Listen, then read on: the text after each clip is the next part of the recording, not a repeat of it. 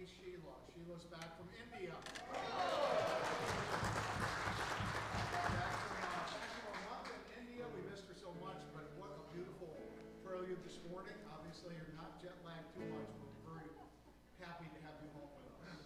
And all the rest of you, thank you for being here this morning. It's good that we're together. It's the 6th Sunday of Epiphany, and we're going to be going to Israel, to Palestine, meeting Jesus there and listening to a very famous sermon and seeing how it might touch our hearts. We're glad that you're here. The order of service is going to be projected for you. Everything will be projected. And you know, early when Jesus was just getting started, the disciples, people would ask about him, and they said, well, you want to know about Jesus? You got to come and see. Come and see Jesus. And our opening hymn will be that Come and See song. We'll be singing along with Carl, and we'll have the yellow parts will be our response within that opening hymn. If it's comfortable for you, I'd invite you to stand. Gathered in God's house, we worship in the name of the Father, and of the Son, and of the Holy Spirit. Amen. Raise our voices in song. Come and see.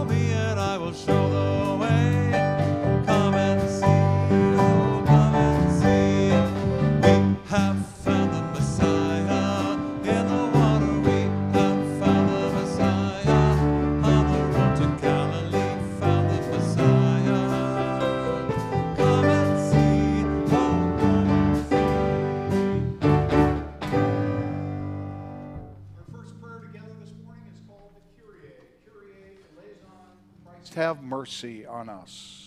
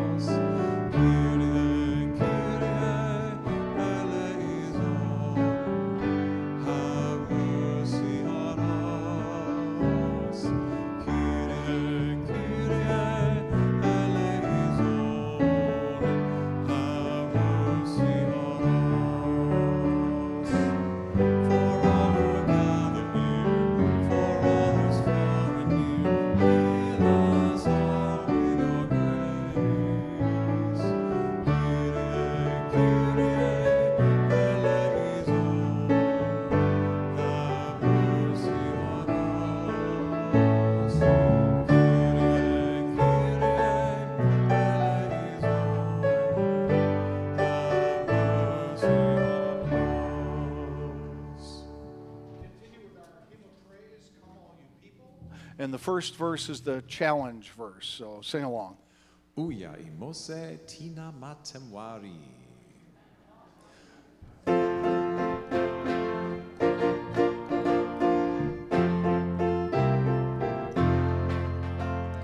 Uya imose tina matemwari. Uya imose tina matemwari. Uya imose tina matemwari. Uya imose jino. Come all you people, come and praise the Most High. Come all you people, come and praise the Most High. Come all you people, come and praise the Most High. Come now and worship the Lord.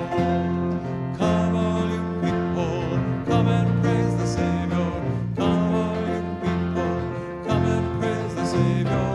Come all you people, come and praise the Savior. Come now and worship the Lord. Come all you people, come and praise the Spirit. Come all you people, come and praise the Spirit. Come all you people, come and praise the Spirit. Come now and worship the Lord. The Lord be with you. It's with you. Let us pray. Gracious God, we have come down to meet you in this level place. We have come from our homes and our hamlets. We pray that you would now send your Holy Spirit that we might be renewed, refreshed, and empowered to live lives of service and to stand always for love. We pray in the name that is above all others, Jesus Christ our Lord. Amen. Please be seated. I'll turn it over to Mike.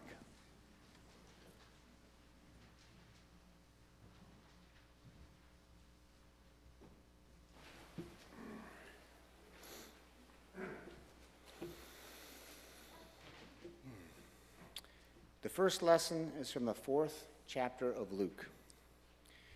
When he came to Nazareth, where he had been brought up, he went to the synagogue on the Sabbath day, as was his custom. He stood up to read, and the scroll of the prophet Isaiah was given to him. He unrolled the scroll and found the place where it was written, "The Spirit of the Lord is upon me, because he has anointed me to bring good news to the poor.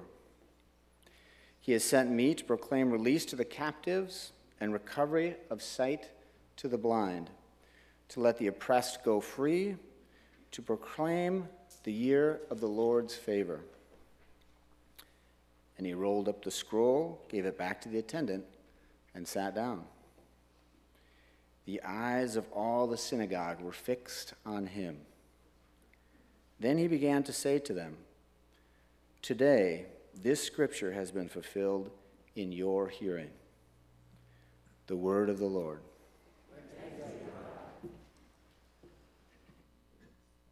I've always appreciated the words of the Beatitudes as is found in Luke on the Sermon on the Plain, and the way that's differentiated from it is in the Sermon on the Mount in Matthew.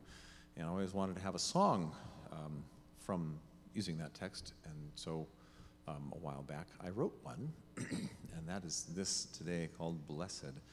And I was just reading in a book by a Palestinian Christian man, Elias Shakur, talking about the Beatitudes being more than just a set of words and platitudes and statements, but actually listening to them as prophecy. So with that in mind, here's Blessed from Luke chapter 6.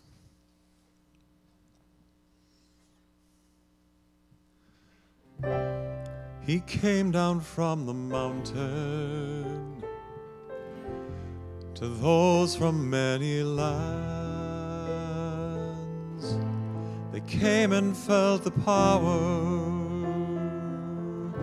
received healing from his hands, and he said, "Blessed are the poor, for the reign of God is yours. And blessed are you who are hungry now, for you shall Blessed are you who weep, for in your day you will laugh. Blessed, blessed are you, blessed.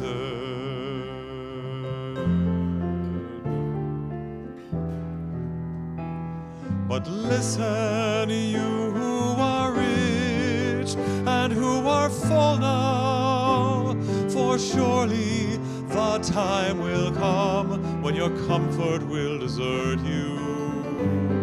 And listen, you who can laugh, for you will know weeping and grieving of hearts. Listen now. Blessed are you when people hate you and despise you because of my name. May you rejoice in that day and leap for joy, for surely your reward is with God.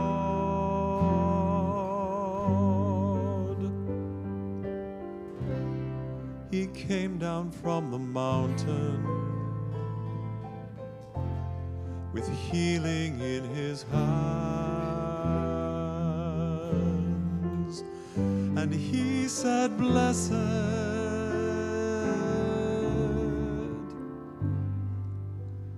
blessed.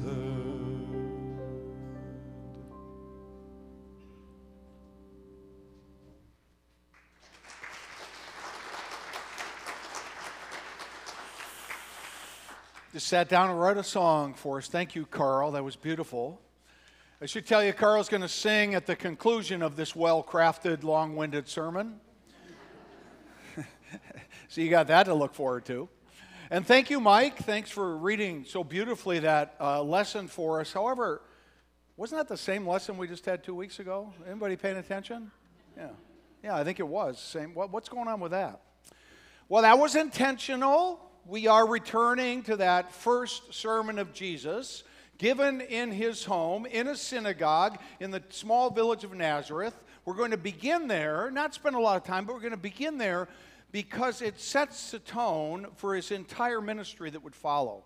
The overarching themes in that first sermon we are going to see again as we look at his most famous sermon. Good news to the poor, release to the captives, sight to the blind, the oppressed go free. Yes, revisiting that first sermon of Jesus will provide us with context. And last week we talked about how important context is. The Bible can only be understood and then applied to our lives if we understand the context in which the stories were written and the words were spoken. So I'm going to invite you to come with me. Let's head down to the Sea of Galilee, down to the shores there. The sea, as you see, it's a lake, really, Lake Gennesaret. In the northern end of the lake, the Jordan River flows in. It comes out of the Dan Mountains down into the Sea of Galilee. It provides sweet water to the lake. The water then moves down to the southern end of the lake, and out comes the Jordan River on that side, and it makes its way all the way down to the Dead Sea. On the shores of the Sea of Galilee, we will meet Jesus, and we're going to listen in as he preaches his most famous sermon. But before we hear a portion of that sermon as recorded in the 6th chapter of Luke's Gospel, we're going to spend a little time looking at the context of the sermon. We're going to do that by looking at the place where it was preached, at the crowd who was there, and at the conventional wisdom of Jesus' day. Are you ready for that? Okay, you're participating today, so we're going to begin. Let's pull up that first verse. We're going to look at the place. Can you read that for me? He came down and stood on a level place.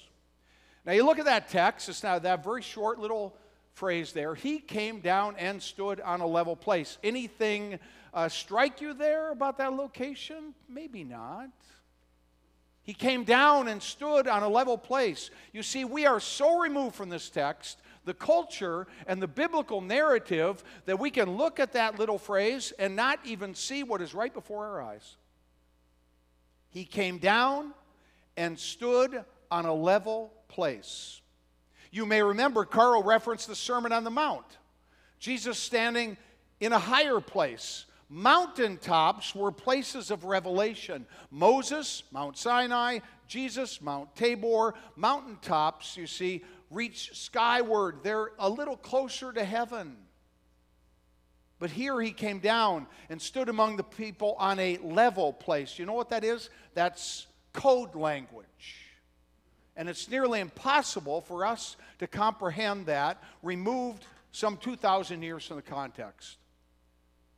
But 8 times in the Old Testament, 8 times in the Old Testament, that same word is used, level, a level place. A level place, unlike a mountaintop, in the Old Testament was the place of the corpses, a place of disgrace, a place of suffering and misery and hunger and mourning. And what does Luke tell us? Jesus came down to a level place. Now, 30 years earlier, he came down from heaven on Christmas. He became a fragile, frail human like us. He cried, he grieved, he bled, he experienced pain and betrayal. We cannot understand the sermon that will follow without understanding the level place. And then what about the crowd? What do we know about them? Well, go ahead and read it for me. He came down with them and stood on a level place with a great crowd of his disciples and a great multitude of people from all Judea, Jerusalem, and the coast of Tyre and Sidon. Now, if you don't have a map of Israel memorized in your head, this might not mean a lot to you. But understand this, Jesus was in the vicinity of the Sea of Galilee. And the only city of any real consequence there was the Roman town of Tiberias. And Jews were advised to steer clear of Tiberias and any other town that was populated by unclean Gentiles, foreigners. So the translation here is that Jesus was in the middle of nowhere. It was 76 miles to Jerusalem. Tyre was 35 miles away. Sidon was 53 miles away. And I got to tell you, folks, there were no cars. There was no public transportation. People got there, they had to walk. They had to walk to find Jesus in the middle of nowhere. And that's what they did. Looking out at the crowd, I'm not thinking there's too many of us who could walk 53 miles in a day. No, they walked on a level place, and they were desperate, many without work, most without hope, and they had heard somewhere, someone had told them about this miracle worker and this teacher, and so under the hot sun, their paths began to merge until this mass of broken humanity was gathered around Jesus on a level place. And then what happened? Go ahead and read it for me. They had come to hear him and to be healed of their diseases. Those troubled with unclean spirits were cured, and all in the crowds were trying to touch him. We are living in pandemic times. I don't need to tell you, you all have masks on. But I want you to see that text, and I want you to imagine just for a moment. Imagine that you were now surrounded by thousands of people, not just people. No, they were a pretty pathetic group of people. And they were coughing a lot. And their noses were running. And their bodies were devastated by a whole variety of diseases. What were they? They were walking corpses, suffering in misery. And what were they doing? They're reaching out for you. And they're trying to touch you. And they're pressing in on you. That's what's going on here. The place was a level place, and the crowd could be described as level 2. Context, the place, and the crowd. I think you have an understanding of that now. So we'll move to conventional wisdom. The conventional wisdom 2,000 years ago would say that if you are suffering, you somehow deserve it. After all, why else would you be suffering? If you are diseased or poor or lonely or lame, then God was obviously punishing you for your sin. You may remember the question asked of Jesus in the 9th chapter of John's Gospel. They came up to Jesus, they said, Rabbi, you're a great rabbi, tell us, who sinned that this man over here was born blind? Did he sin in the womb? Or was it his parents' sin that doomed him to live like this? There must have been sin somewhere, for he's blind. The conventional wisdom in Jesus' day was quite simple.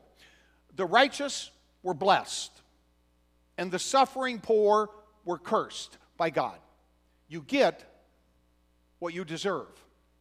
Now, compassion, charity, empathy all had a place in the religious life, but all too often the self-righteous would pile judgment on top of what was already human tragedy.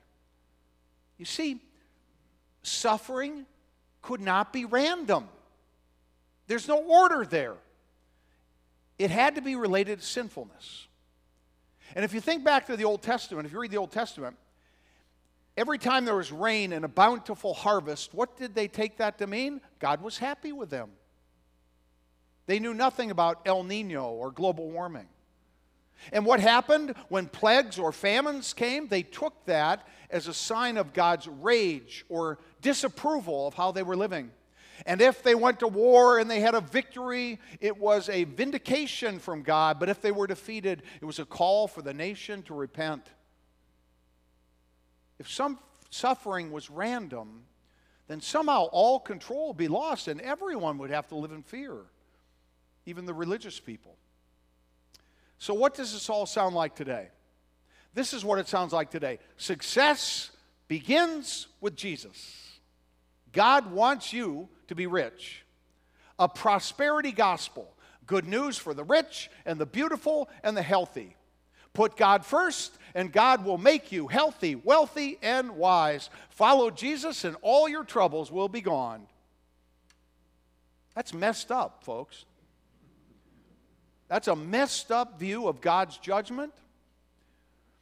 But that view and that self-righteous arrogance is still very much alive today. I think there's a game today, isn't there? Is there a football game or something? I don't know, whatever. You know, when it's over and somebody won, they're going to come running out, and I hope they say, I'm going to go to Disneyland, right? But I hope they don't say, I give all the credit to God. God wanted us to win, you know, as if God cared about that game. So let's try to just put it all together. We are at a level place, and you know what that means now. Jesus is surrounded by a pathetic gathering of visibly broken people, and the ever-present judgment of the self-righteous who continued to tell the suffering people that God was angry with them. That's what's going on. Jesus on a level place with level people. He's healing the sick. He's casting out demons, right? Wait a minute. That doesn't make sense, does it? I mean, it doesn't fit with the theology. Why would Jesus heal the sick if sickness was a punishment from God, right? Well, if you study the ministry of Jesus, what you're going to find is that those who were in the path of the gospel as you are today, those who were in his path were healed, they were restored, they were forgiven, and their leprosy was gone. So what was going on here? What was Jesus teaching them? What is Jesus teaching us? You see, every time Jesus fed the poor, he was proclaiming loudly that hunger and poverty were not a part of God's plan.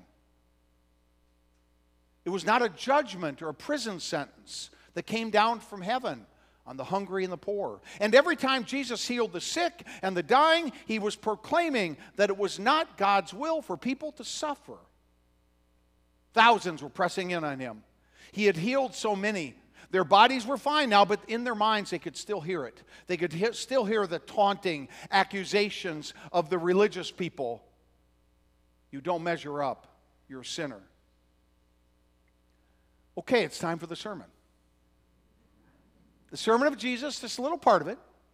A sermon that stood in opposition to the conventional wisdom of the day. Jesus said, are you ready? Let's do that sermon with him. We'll get him in the right spot here. Jesus said, say it.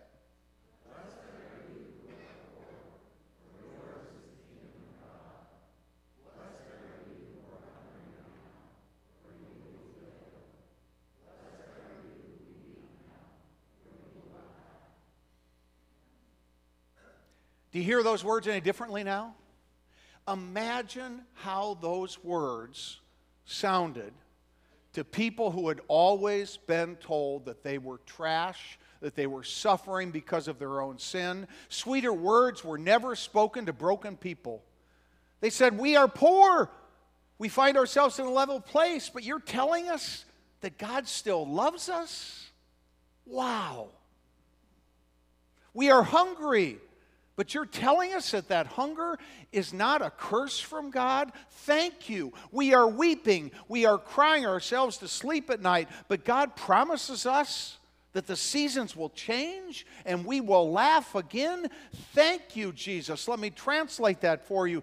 The good news for the poor, the blind were given their sight. Jesus set free those who were oppressed by guilt and fear. Jesus was releasing the suffering from the judgment of the religious people. But Jesus didn't stop there. He then reminded those who lived in high places. The rich always live in high places, you know. The high of the city, the Acropolis, the place with a good view. Jesus reminded those who lived in high places that they were still human and they were still vulnerable. And this is what he said. He said, woe. Woe to you. Woe to you who are rich, for you have already received your consolation. Woe to you who are full now, for you will be hungry. Woe to you who are laughing now, for you will mourn and you will weep. Whoa. Was it a threat? Was this an ominous threat from Almighty God? Would the rich and self-righteous be punished now in place of the poor and the lame? No, not at all. This was not a threat to the rich. It was an observation that's as old as the hills. It was a reflection on the human condition. So let's end this time together by making just a couple observations about the human condition. The people who pressed in on Jesus that day by the Sea of Galilee were not exceptional in their suffering. They were suffering, but they were not exceptional in their suffering. The predicament that they found themselves in, it could be attributed to a wide assortment of causes. Some of them just had bad luck. And we've all known people in our life who have just had bad luck. For others, the suffering they experienced could be due to unclean water or a lack of sanitation or lead poisoning. And without question, there were some who were there who were suffering because of their own misguided decisions. But others, perhaps, were suffering because of the politics, because of the political realities, things that were totally out of their control, the oppression of the Romans, or the greed of King Herod. But whatever the reason, let's be very clear, the suffering that they experienced was not an exception to the human experience. Rather, it was a clear illustration of the human experience. This is the reality of living in frail human flesh. It is not an unrecognizable story. No, this story that we see 2,000 years old, it's your story and it's mine. This is reality. And this pandemic has forced us to once again face our own mortality and face the fragile nature of our society. The human condition is shared by all humans, Jews and Muslims, the people who are oppressed in Russia, and the people of the Ukraine. The human condition is shared, and it is not a respecter of time or place or position or wealth. From the royal family in England to your family on Whidbey Island, every family tree is broken. Every marriage is tenuous. Children bring us joy, and they also bring us sleepless nights. Neighbors quarrel with one another. Addiction destroys lives. Walls are built around our homes and our cities and our nation. And in the end, you know what happens? Everybody dies. Wealth could not protect Paul Allen from cancer. The rich and the poor all look the same at the funeral home.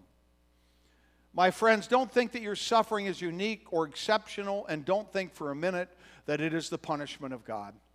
And if you look around the sanctuary this morning, I don't know what you think you see, but let me tell you what I see. Everyone is insecure in this group.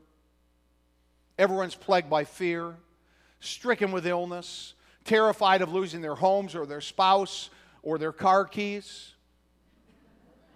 realizing that the concept of independence was only an illusion all along. The people who met Jesus on that level place, no, they were not unlike us. No, they were very much like us. They simply didn't have masks on. Jesus describes the human experience as it is. And we should say, too, that Jesus is not saying it's better to be poor. No. He's not saying it's better to be hungry or grief-stricken. None of us should aspire to be poor or hungry or sad. What he is saying is, if you are poor, or you are hungry, or you are lonely, or diseased, that God is still with you, not against you. You're not alone. You're not forsaken. And if any religious person ever spews lies in your way, just don't believe them. Because God desires abundant life for you. But if your life is not currently abundant, it is not the judgment of God that puts you in that position. There may be a dozen different reasons for your predicament, but don't blame God. Woe! Woe to you who are human. For if you're rich now, you're still going to get dementia and die someday. And if you dine lavishly now, the day will come when you'll have no food, or perhaps you'll just have no desire to eat food. And if you're traveling the world now and seeing wonders in far-off lands, the day will come when your world will shrink to the size of a hospital bed in your living room. And if you're laughing now, that's good. But you must expect that seasons of grief will follow, because they come to all of us. You see, Jesus understood. He understood the human experience. Why? Because Jesus was one. He became one of us. He became human. And living with that frailty, living with that pain, living with that insecurity and fear, standing at graveside, witnessing poverty, Jesus' life and ministry were marked by compassion and empathy for us. Is this good news or bad news? It's a description of reality. And it's a reminder to us that we are all on this journey together, and it is hard for everyone. So maybe we could be a little more compassionate with one another and a little less judgmental. And maybe we could remember that behind every mask is a human story, and we are all the same. So if we find our place on a high mountain, or if we find ourselves in a level place, let's stand together, and let's stand for love. Amen? Amen. Stay right there, and Carl's going to sing for us.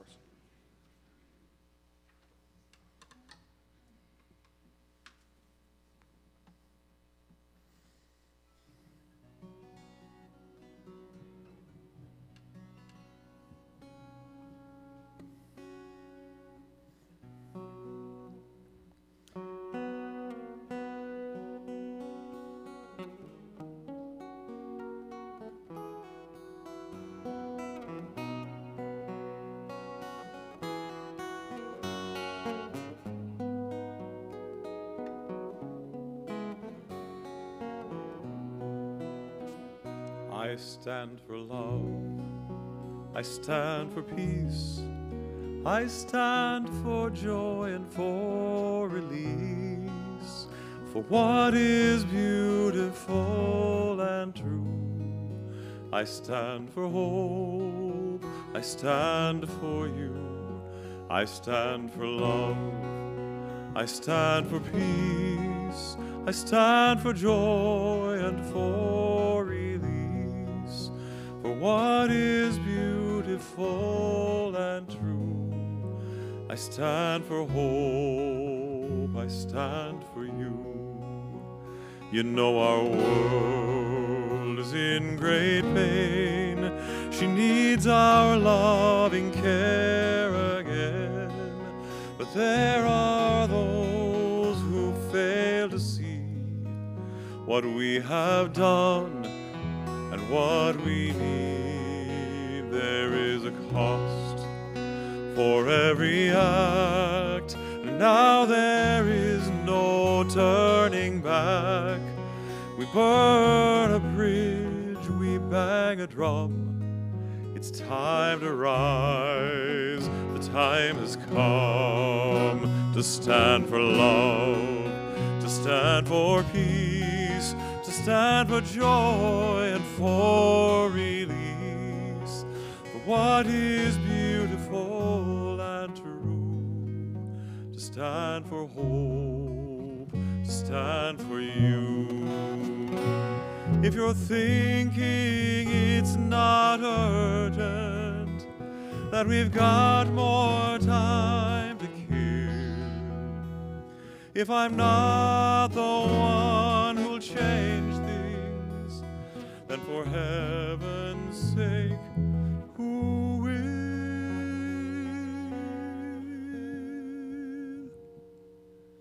So I will move, and I will climb that mountain one step at a time.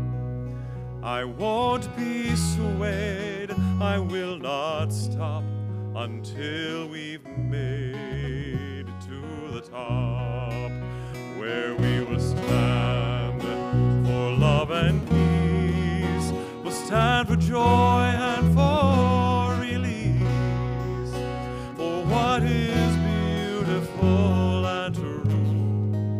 We'll stand for hope, we'll stand for you. What is beautiful and true. I stand for hope, I stand for you.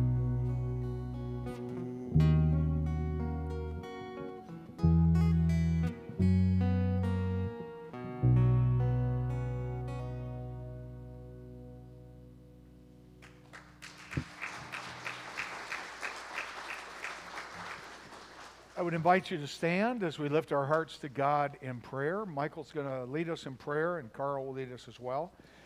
We have a sung response, Hear Our Cry, O God.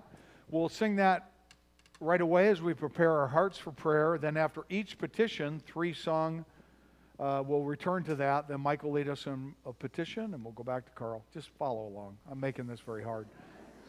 Let us pray together.